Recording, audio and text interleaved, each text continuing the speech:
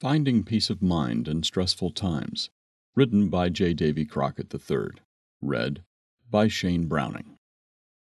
As interested observers and students of the world scene try to absorb and digest all the conflicting information that comes their way, a profound sense of hopelessness grips some, and feelings of hostility and aggression are stirred in others. There is a sense for most people that things are not going to turn out well. Information overload can become an oppressive burden. Pick a field of interest, be it political, environmental, agricultural, homelessness, economic uncertainty, massive immigration, public health, or education. Each of these important subjects has a subset of problems and antagonists with differing opinions, often passionately disagreeing on the causes and solutions. The problems seem obvious, yet real answers or solutions are elusive, and the only response seems to be greater public hostility and social unrest. You see it on the street, where tempers are short and some resort to road rage or feel the need to demonstrate publicly, sometimes violently, to make their point or to be heard. As people go about their daily lives, questions and issues for which they have no real answers leave them feeling unfulfilled and deeply concerned about their country and their future. Much of this is not new, but it seems to be more intense and divisive than in times past. A big part of this feeling of unease and concern is that behavioral norms are collapsing. What was considered perversion and abhorrent behavior a few years ago is now considered a civil right. Gender confusion has roiled the public square as school systems, business, and government entities deal with the demands of the many groups, though small, who demand their rights. The courts are clogged with litigation as people sue to make their case or to seek damages because of perceived discrimination. The legalization of marijuana for medicinal and recreational use is another issue that foments strong feelings on both sides of the issue.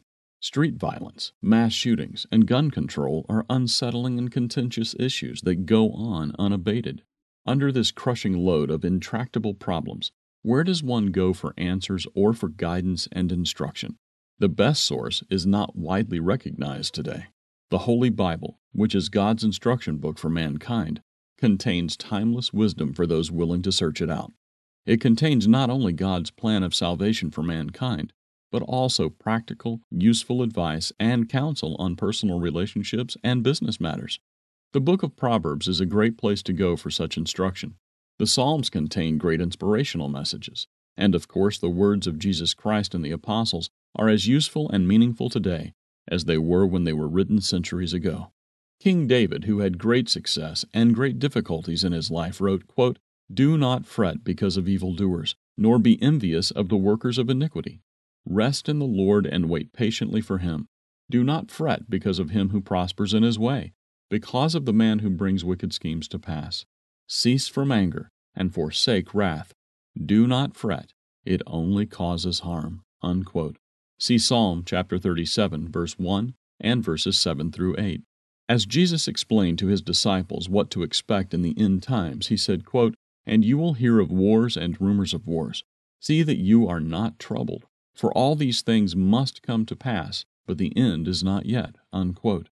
See Matthew chapter 24, verse 6. The Apostle Paul, who lived in very stressful times, wrote these comforting words to the Church of God congregation in Philippi, quote, "Be anxious for nothing, but in everything by prayer and supplication, with thanksgiving, let your requests be made known to God, and the peace of God which surpasses all understanding will guard your hearts and minds through Christ Jesus." Unquote. Philippians chapter 4, verses 6 and 7. How is this possible, you might ask? It is made possible by the power of the Holy Spirit, which God uses to accomplish His will. Jesus promised the disciples that He would send the Comforter, referring to the Holy Spirit. See John chapter 14, King James Version. He did send it on the day of Pentecost in 31 A.D. You can read that in Acts chapter 2.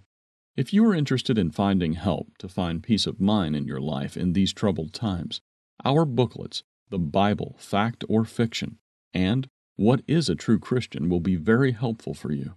You can also check out the telecast, Success in Times of Stress, for more practical aids in facing the challenges of modern life.